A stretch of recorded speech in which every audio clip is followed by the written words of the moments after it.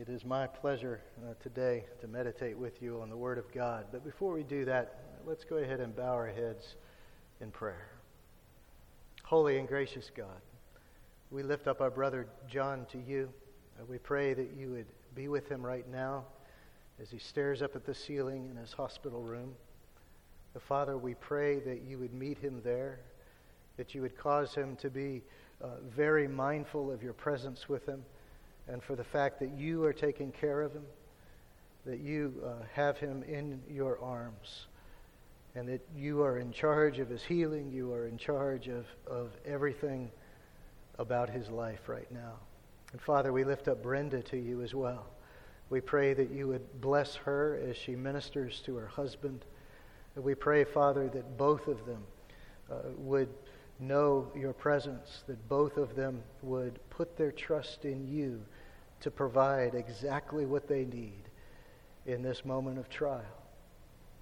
And Father, now as we turn to your word, we just have to acknowledge something, that we need you as well. We need you to open our hearts and our minds to the truth of your word. And so, Father, we ask that you would do that by the power and presence of the Holy Spirit and by the power of the truth that is in your word, because you have spoken it. Lord, I have absolutely nothing of eternal value to say, but you have a great deal to say, and you have a lot to say to us today about living our lives in a way that shows that we're devoted to you. Oh Lord, we want to become like Christ, and so help us today, Lord, to do just that. And we pray this in the blessed name of our Savior and Lord, Jesus Christ. Amen and amen. Well, brothers and sisters, I got to show you something. Or actually, more to the point, I need to introduce you to someone. This is Opie, our brand new Basset Hound puppy. He's 9 weeks old and 2 days. He is as adorable as he looks. He's fantastic. We're having a great time with him. He makes us laugh all the time. We're so grateful to have him. But I've also got to tell you, in the 1 week that we've had him, I think I've learned something that applies to human nature as much as it does to a puppy. You see, all Opie can think about is himself. That's no surprise, right? All he wants is food, and he wants to be anywhere where he is not right now, especially if you have put him there. He wants to play, and he wants to sleep. That's all he cares about. He couldn't care less about what Leslie and I want, or even our other dog. All he cares about are his appetites, the things that he wants. That's starting to sound a little bit like us, isn't it? We are saved if we have put our trust in Jesus Christ, and yet we are still sinners. We are waiting for the day when everything is consummated and all will be perfect. All will be as it should be, when there's no sin and sorrow in this world. But in the meantime, you and I are living in the midst of that sorrow, and we're living in the midst of our daily sins, our daily struggle to be more like Jesus. And that's because oftentimes we're controlled by our appetites, aren't we? Instead of the Lord. But what we're going to see today is that through our salvation in Christ, we're called to submit our will to Him completely. We're called to live our lives in such a way that proves that He is the King of our lives, that He rules over us as much as we possibly can. And by the grace of God, He has not only given us salvation in Christ, but He's also given us the Holy Spirit, who helps us to live for our Lord. So we started 2 weeks ago on this little series called Life. We did this so that we can meditate on these three passages that I believe the Lord led me to during my sabbatical, and that I believe the Lord wants us together to meditate on. We've been addressing the question, are you and I living in a way that is pleasing to God? Are we living in a way that demonstrates we know that He is the source of life? Are we living in a way that we know that life is all about God and not about ourselves? We started with Deuteronomy 8:3 last week, with 2 weeks ago, with the idea that life is all about obedience. Life is obedience. Because the bottom line for our lives, our calling, is that we're to live in a way that demonstrates that we are completely devoted to God. We're to live with undivided devotion to God. And so we learned that man does not live by bread alone, but by every word that comes from the mouth of the Lord. In other words, it is our relationship with God that is vital to our lives, and the part that we play in the covenant that He has made with us is simply to do what God has said. That's how we live out our faith in Him.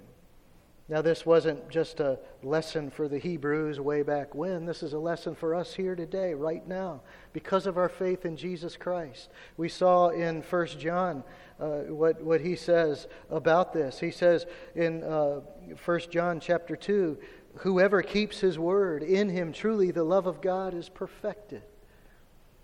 Now we can flip that around and say it in the negative as well, and maybe that really starts to get to the heart of things, doesn't it? But whoever does not keep His word, in him truly the love of God is not perfected. I think most of us in this room want to be the kind of people in whom the love of God is perfected. Amen? And so John goes on to say in the next verse, whoever says he abides in Him ought to walk in the same way in which He walked. You see, there is a result of our salvation. There is a response to the gospel. We should walk like Christ walked. We should live like He walked. And how did He live? How did He roll? Well, He did everything that God told Him to do. Now, we're sinners. We've already blown that part of it, right? But again, we've got the Holy Spirit who empowers us to desire His will above ours, who empowers us to be able to choose righteousness instead of sin. And this is what we're going to see today as we look at this incredible story that we're going to find in Matthew chapter 4. Christ also taught us the greatest commandment, didn't He? You shall love the Lord your God with all your heart, mind, soul, and strength. So you and I, as followers of Jesus Christ, are called to complete and undivided devotion to God through our faith in Him. We looked at all this through the lens of King David's song in Psalm 3. The big idea of Psalm 3, the premise of Psalm 3, is that salvation belongs to the Lord. In other words, the victory is God's. God always wins. And so when we pray, we do as David did. We go to God confidently, not because of a feeling of faith that we muster up inside of ourselves to try to have enough of it. We go to God in prayer because we're confident that God always wins. No matter how God answers our prayers, He always wins, and He always answers in harmony with who He is. And who is He? Well, He just happens to be the only God, and He is perfect. He's all-wise, He's all-knowing, and He's holy. Do we really want anyone else to answer our prayers? And so God is going to answer our prayers for His glory and for our good every single time, and that's difficult for us to get our minds and hearts around sometimes. And so today we're going to finish this little series on life. We're going to look at the third essential of our relationship with God. What is life all about? Life is about Jesus Christ. Life is all about Him. And in fact, to a degree that may even surprise us. You see, without Christ we are dead. We're dead as a doornail. But with Christ we're alive. That is, when we receive Him by faith, we become truly alive. From that very moment on, we are truly alive and we will live forever. Life means eternal communion with our Father. Life means that our relationship with our Father is forever restored. And that means that we will have the right kind of relationship with Him. What does death mean? Death means an eternal conscious punishment. It means the wrath of God. That's a relationship too, but not the kind that we want, is it? And so, as a result of what Christ has done for us and making us truly alive by His blood and His resurrection, we who have been raised by Christ from our death in sin, we are called to live in complete and undivided devotion to God. This just keeps coming up, doesn't it? And to do that means that you and I've got to respond. We've got to respond to what He's done. We've got to respond to what He's done both in our hearts and in our actions. So before I read today's passage in Matthew, let's get our minds around the context a little bit so we can understand it a little bit better. We know that Matthew, of course, was written by Matthew. Matthew was one of the disciples, and so he's writing as a first-hand witness to the ministry of Christ and even a participant in that ministry. And so he's a reliable source. So what Matthew has in mind, especially as he writes, is his fellow Jews. You see, he wants his fellow Jews to understand that Jesus really is the Messiah we've been waiting for all this time. And so the way he begins his gospel is evidence of that. He begins with some things that would prove to the Jews that Jesus is that Messiah. The beginning of chapter 1 is the genealogy of our Lord, and that's to demonstrate that Jesus is the answer to God's promise to David that the Savior King is going to be a son of David. And then in the rest of chapter 1 and through chapter 2, Matthew relates the beautiful and terrible story at times of the birth of Christ. Herod wanted to kill him because he saw him as a threat to his throne. But also we read about how Jesus was conceived by the Holy Spirit. And this means that He really is the Son of God. He is the Son of God because He is conceived by the Holy Spirit. And then in chapter 3, we fast forward about 30 years and we see this prophet named John the Baptist preparing the way for Jesus' ministry. And he preaches this. He says, "Repent, for the kingdom of heaven is at hand." And so who shows up to be baptized but Jesus Christ Himself? Now, He's not showing up to be baptized because He needs to repent. We're going to see later in Hebrews that Jesus lived a sinless life. He didn't sin one single time. He had nothing to repent of. So what Jesus says about why He wants to be baptized is that He wants to be baptized to fulfill all righteousness. In other words, to do everything that God has commanded Him to do. Yeah, that just keeps coming up too, doesn't it? We're called to do what the God, our Father, has commanded us to do. And so then the Holy Spirit descends on him like a dove, and a voice from heaven makes this beautiful declaration: "This is my beloved Son, with whom I am well pleased." So Jesus' credentials as the Messiah are almost complete, right? But He's got one more thing He's got to do. One last thing that He's got to do. Our Lord, the man, because He is also the Son of Man. He was born of Mary. He needs to be tested. He needs to be sent out into the wilderness to see what He's really made of. We need to see where the loyalties of Christ really lie. We need to see who controls Jesus. Himself, the devil, or His Father. And so let me read these few verses for us. Verses 1 through 4 in Matthew chapter 4. Then Jesus was led up by the Spirit into the wilderness to be tempted by the devil. And after fasting 40 days and 40 nights, he was hungry. And the tempter came and said to him, "If you are the Son of God, command these stones to become loaves of bread." But he answered, "It is written, man shall not live by bread alone, but by every word that comes from the mouth of God." The word of the Lord.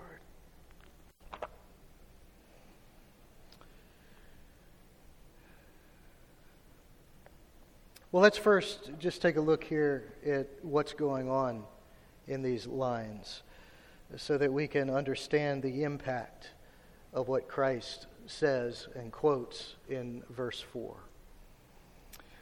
God the Father has just inaugurated the ministry of His beloved Son, His Son whom He loves deeply. He is beloved to Him. And the first thing that this loving Father does is send His Son into danger like no other. He sends His Son, whom He loves, to go face to face with the devil, to go toe to toe with the devil, to see where his loyalties lie, to see what controls Christ. Now, of course, God the Father knows this, but this has to be demonstrated for us so that we can see the humanity of Christ. And so God the Father and the Holy Spirit are sending the Son into the wilderness to prove that Christ is human and to prove that He's perfectly sinless so that He can be the perfect sacrifice for our sins. We know this from Hebrews chapter 2, beginning in verse 17. Therefore, He had to be made like His brothers in every respect so that He might become a merciful and faithful high priest in the service of God to make propitiation for the sins of the people. That is, to satisfy divine justice for the sins of the people. And then in verse 18, for because He Himself has suffered when tempted, He is able to help those who are being tempted. And then later on in Hebrews chapter 4 comes what for me is one of the most comforting verses in all of Scripture. For we do not have a high priest who is unable to sympathize with our weaknesses, but one who in every respect has been tempted as we are, yet without sin. And so what that means is that whatever temptations that you face in your life, our Lord understands them. And He understands them to a degree and to a level that I don't think even we do. And that's because He's gone face to face and toe to toe with the devil himself. And He wins. He wins. But you see, Jesus has resisted what probably is the greatest temptations, these three, the greatest temptations that anyone has ever faced. Because this is a critical moment in not only Jesus' ministry, but for you and me. Because I love the way John Piper puts it. He says that if Christ loses in the wilderness, He loses on the cross too. And so this is a critical moment. Jesus must win, and He does. But He wins as a man. He wins not by relying on His divine nature, but by relying on the Holy Spirit and by living by every word that comes from the mouth of God. And so Christ is fully human and He's fully God. This is one of those great mysteries of our faith that we will never understand in this life, if we ever do. Somehow He is both. This is what Scripture says. But you see, the devil understands this as he's about to confront Jesus. The devil wants to destroy this connection that our Lord has with us. Because if he can ruin the humanity of Christ, he can ruin salvation. If he can cause Christ the man to sin, then we have no salvation, do we? And so then we see that Christ is led by the Spirit into the wilderness to be tempted by the devil. And what does he do there? Well, he fasts. He fasts in a place where there is no food and very little water.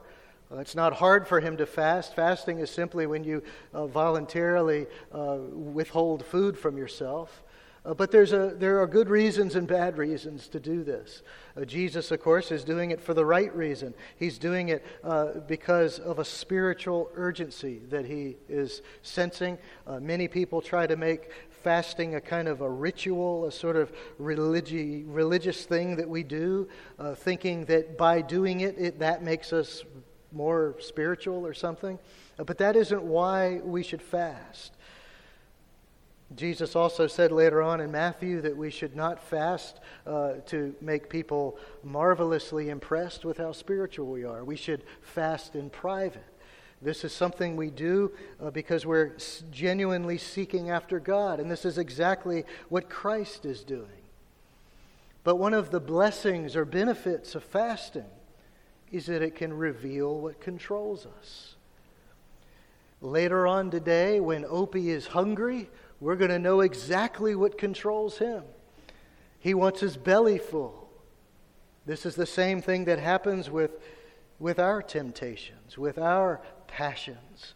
We want our bellies full in a figurative sense. We turn to things because we think they're going to satisfy. But as we're going to see, food, earthly food, doesn't satisfy like food from heaven. And so I love the way a man named Don Green defines fasting. He was with Grace to You for a while, John MacArthur's ministry, and now he's a pastor of a church. But this is the way that he defines fasting. He says, fasting is not designed to put righteous desires into you. It's meant to be a means to express urgent desires that already exist. Fasting is an effect of spiritual urgency, not the cause of it. And so this is the correct attitude with which Jesus is fasting. And what's his spiritual urgency? Again, it's these high stakes. He's at the beginning of his ministry. And this is a ministry that cannot fail. The entire universe is depending on how he's about to respond to these temptations. Because if he sins, we're done. We're absolutely done. And so Jesus is led into the wilderness. He's tempted. He's there to be tempted by the devil, and he fasts. Well, look for how long he fasts. For 40 days and nights. Now, this isn't a coincidence. You remember that the Jews wandered in the wilderness for 40 years. This is symbolic here. Jesus is intentionally identifying with his people. He's also identifying with Moses, who at one point fasted for 40 days and nights in the presence of God. And this just speaks to the richness of the Word of God and his plan of redemption. Because look at how he orchestrates real events to mirror one another. So, back in the day, when the Hebrews are wandering in the wilderness, we have a bit of a picture of what's going to happen to Jesus when he's in the wilderness. And the picture is this. The Jews are wandering around in the wilderness. God sends them manna, a miraculous solution to their problem, but it's only a temporary solution. And then who leads them into the promised land? It's Joshua. Well, in Hebrew, the name of Jesus is Yeshua, which is Joshua. You see, Jesus is the second Joshua. And so the first Joshua led the people into the promised land, the land of milk and honey. They defeated God's enemies with God's help and through some miraculous means there. But it was a temporary salvation, wasn't it? Because what did the Hebrews do? Well, they disobeyed God. They didn't do what God said. And so now we fast forward to the wilderness. And Christ fasts for 40 days and for 40 nights. He's identifying with his people. And in responding to the devil's temptations righteously, Christ is on his way to lead us to the promised land, to the land of real milk and honey, where we will be satisfied for eternity. That's what's going on here. This is the richness of God's Word. I love these kinds of things that God does. Real events that mirror each other, that point us to Jesus Christ. It's absolutely amazing. And so Jesus is doing this to identify with his people. He's doing this to identify with us. Jesus hungers just like they did, just like you and I do. And so God fed them the manna. The manna was only a temporary solution, but as we're going to see, Christ is the permanent solution to our biggest problem, to our biggest issue. Now, it's an understatement to say that Jesus is hungry. He's been fasting for 40 days and nights. I don't know that I've gone more than a day without food. But our Lord fasted for 40 days and nights. A human being can only live 45 to 60 days without food. So what does this mean for Jesus? It means that he's on the brink of death. His organs are beginning to shut down, and he's got to be in some awful pain and just in real dire need. This is his greatest need. 40 days of fasting. This is the situation. And so what does the devil do when we're down, when we're weak, when we're down and out, when we're hungry, when we're angry, when we're lonely, when we're tired, when we're tempted? He comes in for the kill. And this is what the devil does. In verse 3 of our passage, he says, "And the tempter came and said to him, 'If you are the Son of God, command these stones to become loaves of bread.'" Now the devil he knows exactly who Jesus is. He's not wondering whether Jesus is the Son of God. What the devil is doing is pointing out to Jesus the man the fact that he's also fully God, that he's also the Son of God. And he's saying to Jesus, you know, you could use your divinity to your advantage here, if you'll just do it.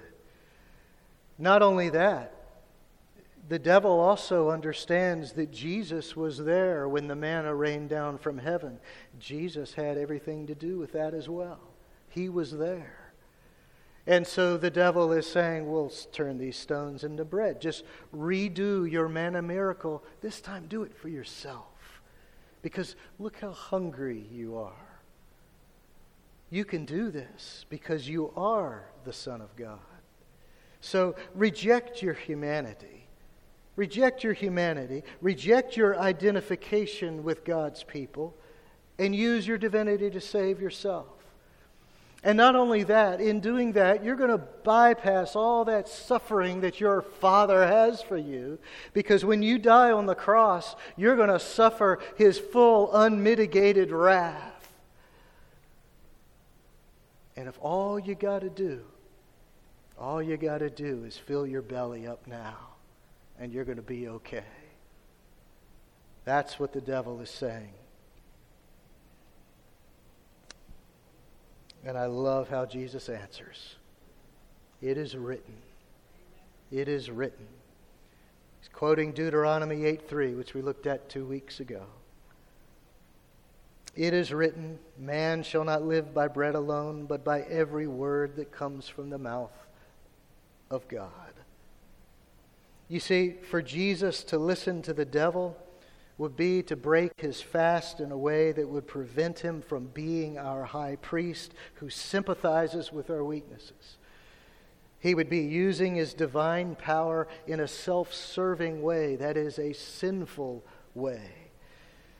And this would be a sign that Jesus, the man, was unwilling to depend on his heavenly Father for what he needs. He'd be just like the Hebrews when they were wandering around in the wilderness.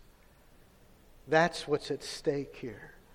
And the point is that Jesus, in the way that he answers, is relying completely on God for what he needs, both physically and spiritually.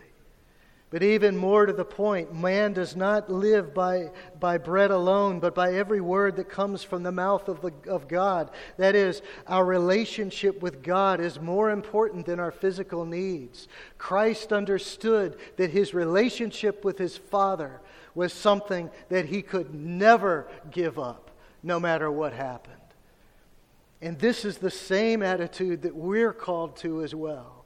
That we would never compromise, that we would never twist Scripture the way the devil is trying to do into a way that serves our interests rather than the interests of our Father in heaven.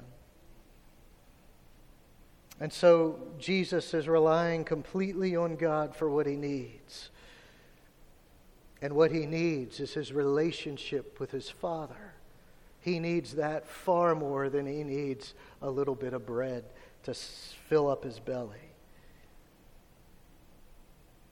So here Jesus is succeeding where the Israelites had failed. He depends completely on God in his hour of incredible need. And so as a man, we're seeing his devotion to his Father. We're seeing that his devotion is complete and undivided. And we see that same devotion in the next two temptations. The devil tries to get him to throw himself down off the temple and, God's angels are going to save you. And then the devil tells him to fall down and worship him. And then all the whole world, all the kingdoms will be yours. Kind of an ironic thing to say to the King of Kings. But at any rate, in each case, Christ answers with passages from Deuteronomy. He says, you shall not put the Lord your God to the test, Deuteronomy 6:16. You shall worship the Lord your God, and him only shall you serve, Deuteronomy 6:3. We are called, brothers and sisters, to complete and undivided devotion to God. This is our calling, and this is why Christ turns to Deuteronomy, because that's the big idea of Deuteronomy. Serve the Lord your God and him only. Do not put the Lord your God to the test, and live by every word that comes from the mouth of the Lord.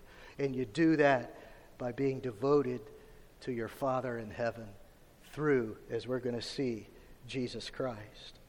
Now, this isn't the first time that our Lord expresses this kind of devotion to God in this sort of fashion. In John chapter 4, the disciples are urging Jesus to eat. They haven't eaten in a while and they're hungry. And Jesus says to them, my food is to do the will of him who sent me and to accomplish his work. Well, there it is, isn't it? That's the lesson that we've been repeating over and over again for 2.5 weeks now. Our food should be to do the will of our Father. What is the will of our Father? That we walk as Christ walked, that we do as Christ did, that we think like he did. We're called to walk in the same way as our Lord. This has to be our attitude if we've been saved. If indeed we have been saved by the blood of Jesus Christ, this just ought to be our reaction to the gospel of Jesus Christ. But how do we do that? What does it really mean to live by every word that comes from God's mouth? What does it mean to be devoted to God? Well, in John chapter 6, I think we all need to go home and read the whole chapter this afternoon, because it's full of real spiritual nourishment. But in John chapter 6, Jesus just blows this whole thing wide open. Because he says in verse 47 of John chapter 6, truly, truly, I say to you, whoever believes has eternal life. Okay, we're tracking with him now, right? We need faith in Jesus Christ to be saved, to have eternal life. Amen. But then look what he says next. I am the bread of life. Well, wait a minute.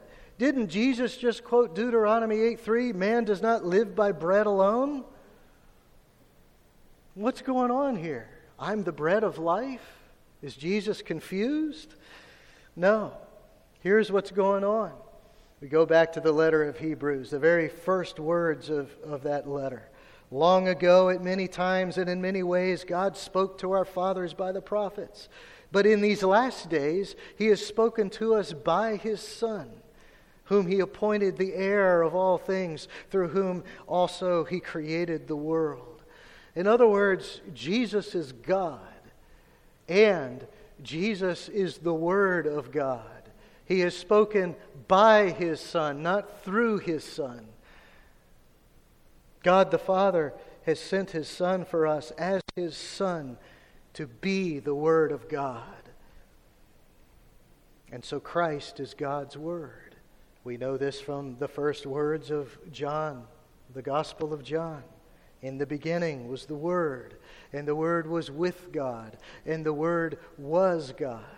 He was in the beginning with God. All things were made through Him, and without Him was not anything made that was made. In other words, every scrap, every molecule, every atom, and there are things smaller than that I can't think of, everything was made through Jesus Christ. That's who He is. And He is God. And in verse 4, in Him was life, and the life was the light of men. Are you starting to see why our lives should be all about Christ? Because of who He is and what He has done for us. It means that not only do we have eternal life, but we also have our reason for living. We have our purpose. We have our marching orders every single day of our lives, every single moment of our lives. We live for Him. We live for His purposes because we are part of that creation that was made through our Lord Jesus Christ. And then in verse 14, we can't overlook this. And the Word became flesh and dwelt among us. So now let's go back to John chapter 6 and see what our Lord says. I am the bread of life. Your fathers ate manna in the wilderness, and they died. This is the bread that comes down from heaven. Jesus is pointing to Himself. This is the same thing as saying, I am the bread that comes down from heaven. He's about to say it that explicitly. But this is the bread that comes down from heaven so that one may eat of it and not die. There's a difference between the manna that God gave the people in the wilderness and the miracle of Christ that He's giving us now. And that is that what Christ does is permanent. What Christ does is effective. What Christ does is truly satisfy us. He doesn't just look to our temporal needs, to the needs of the day, but He gives us what we really need. Jesus Christ is the fulfillment of everything we could possibly need.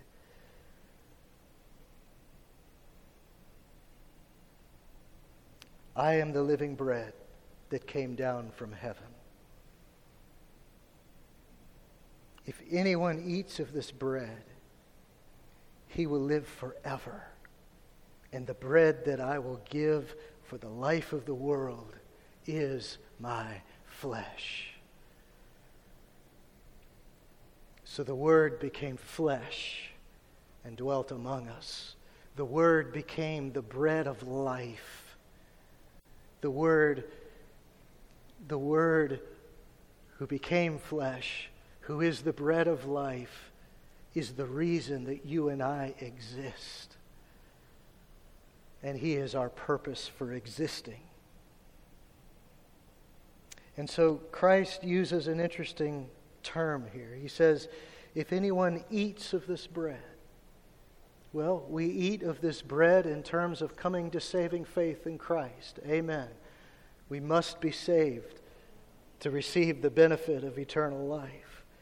But there's another part of eating this bread that we often overlook, and that is our devotion to God.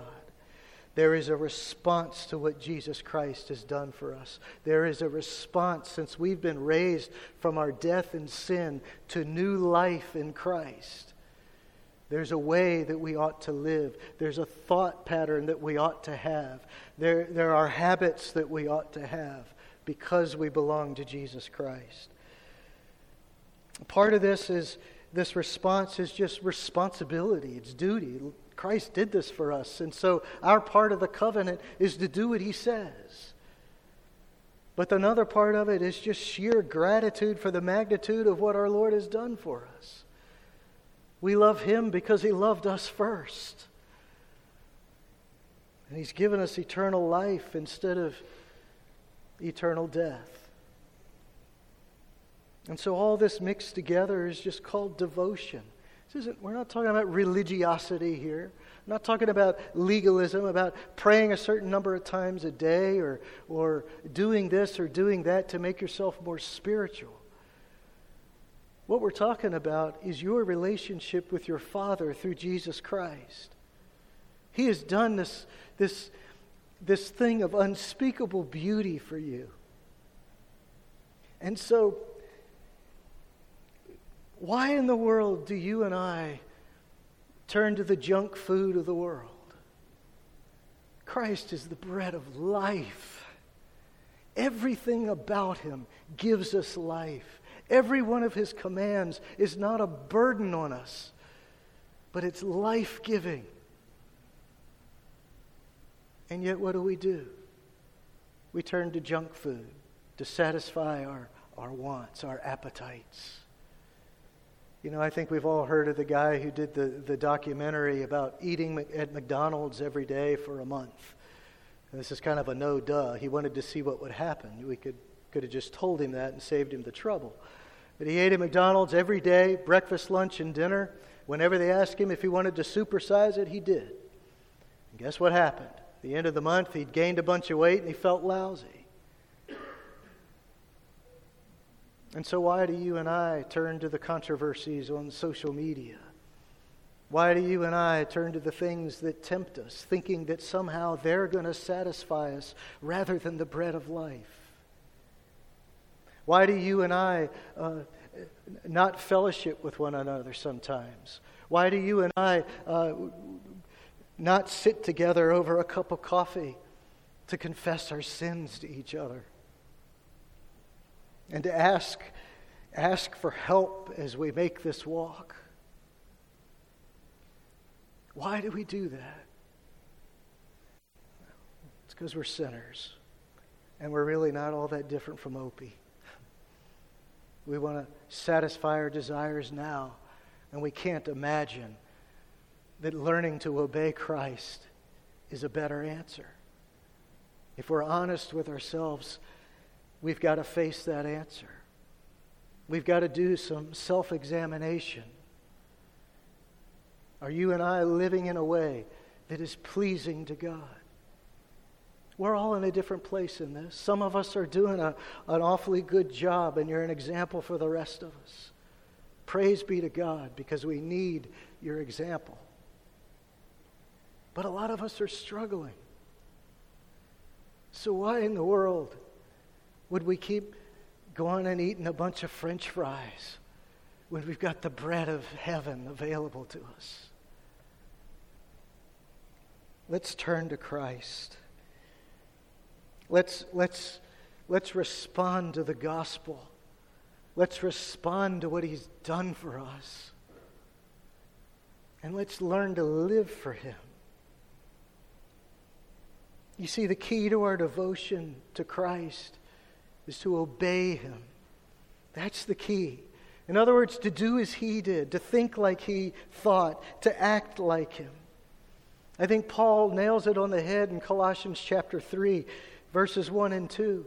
He says, "If then you have been raised with Christ, seek the things that are above, where Christ is, seated at the right hand of God. Set your mind on things that are above, not on things that are on the earth." Eat the bread of heaven and not the bread of this world. Isn't that what devotion to God means? Isn't that what eating the bread of heaven, to live in a way that we are governed by Christ instead of the world? in all that we do and in all that we are.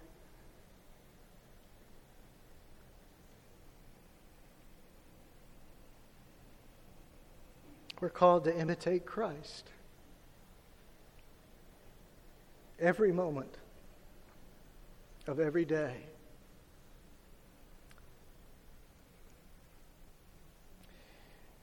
The reason I'm weeping is because I've been here before, but I know that some of us think of Christ as a hero, like George Washington. He's got some influence on my life, and Jesus. Yeah, I agree with him. And so we read the Bible like we read. George Washington had a book about a list of manners and how to be a gentleman, and so we read the Bible like that. Well, if I can just do these things, then I'll be okay with God. We're going to earn my favor with God. But that isn't at all what Christ is saying here. If Christ is the bread of life, He's not my hero. He's my Lord. And because He's my Lord and because He is your Lord, that means that we get to serve Him even when nobody's looking. And I think that might be the hardest thing for you and me, is to live for Christ when nobody knows what you're doing but God. You know, we smile to each other on Sunday morning. We're polite. We're wonderful people on Sunday morning. But who are we when we go home and we're sitting in front of the computer? Or we've got those drinks in the bar. Maybe that'll fill my belly, soothe my pain. Maybe I need to do X, Y, or Z. Maybe I need to become more religious, whatever it is. But Christ isn't calling you to legalism or religiosity. He's calling you to Him. He wants you to partake of who He is, and even to share in His sufferings, even to be hungry in the eyes of the world at times, because you know that your Lord satisfies above all things, because He is the bread of life. And so Paul goes on in verse 16, let the word of Christ richly dwell in you richly. Here's the word of God again, and now He is the Word made flesh. He is the bread of heaven. Eat as much of the bread of heaven as you can, so that you'll be like Him. And do it in the context of the fellowship of believers. Let the word of Christ dwell in you richly, teaching and admonishing one another in all wisdom, singing psalms and hymns and spiritual songs with thankfulness in your heart to God. And so we get together with fellow believers and we confess our sins to one another and we praise God together. We don't neglect our gathering here on Sunday morning. We come to church as often as we can because we want to be with each other, and we want to praise our God together, and we want to eat on His Word and eat of His flesh and learn to walk as He walked.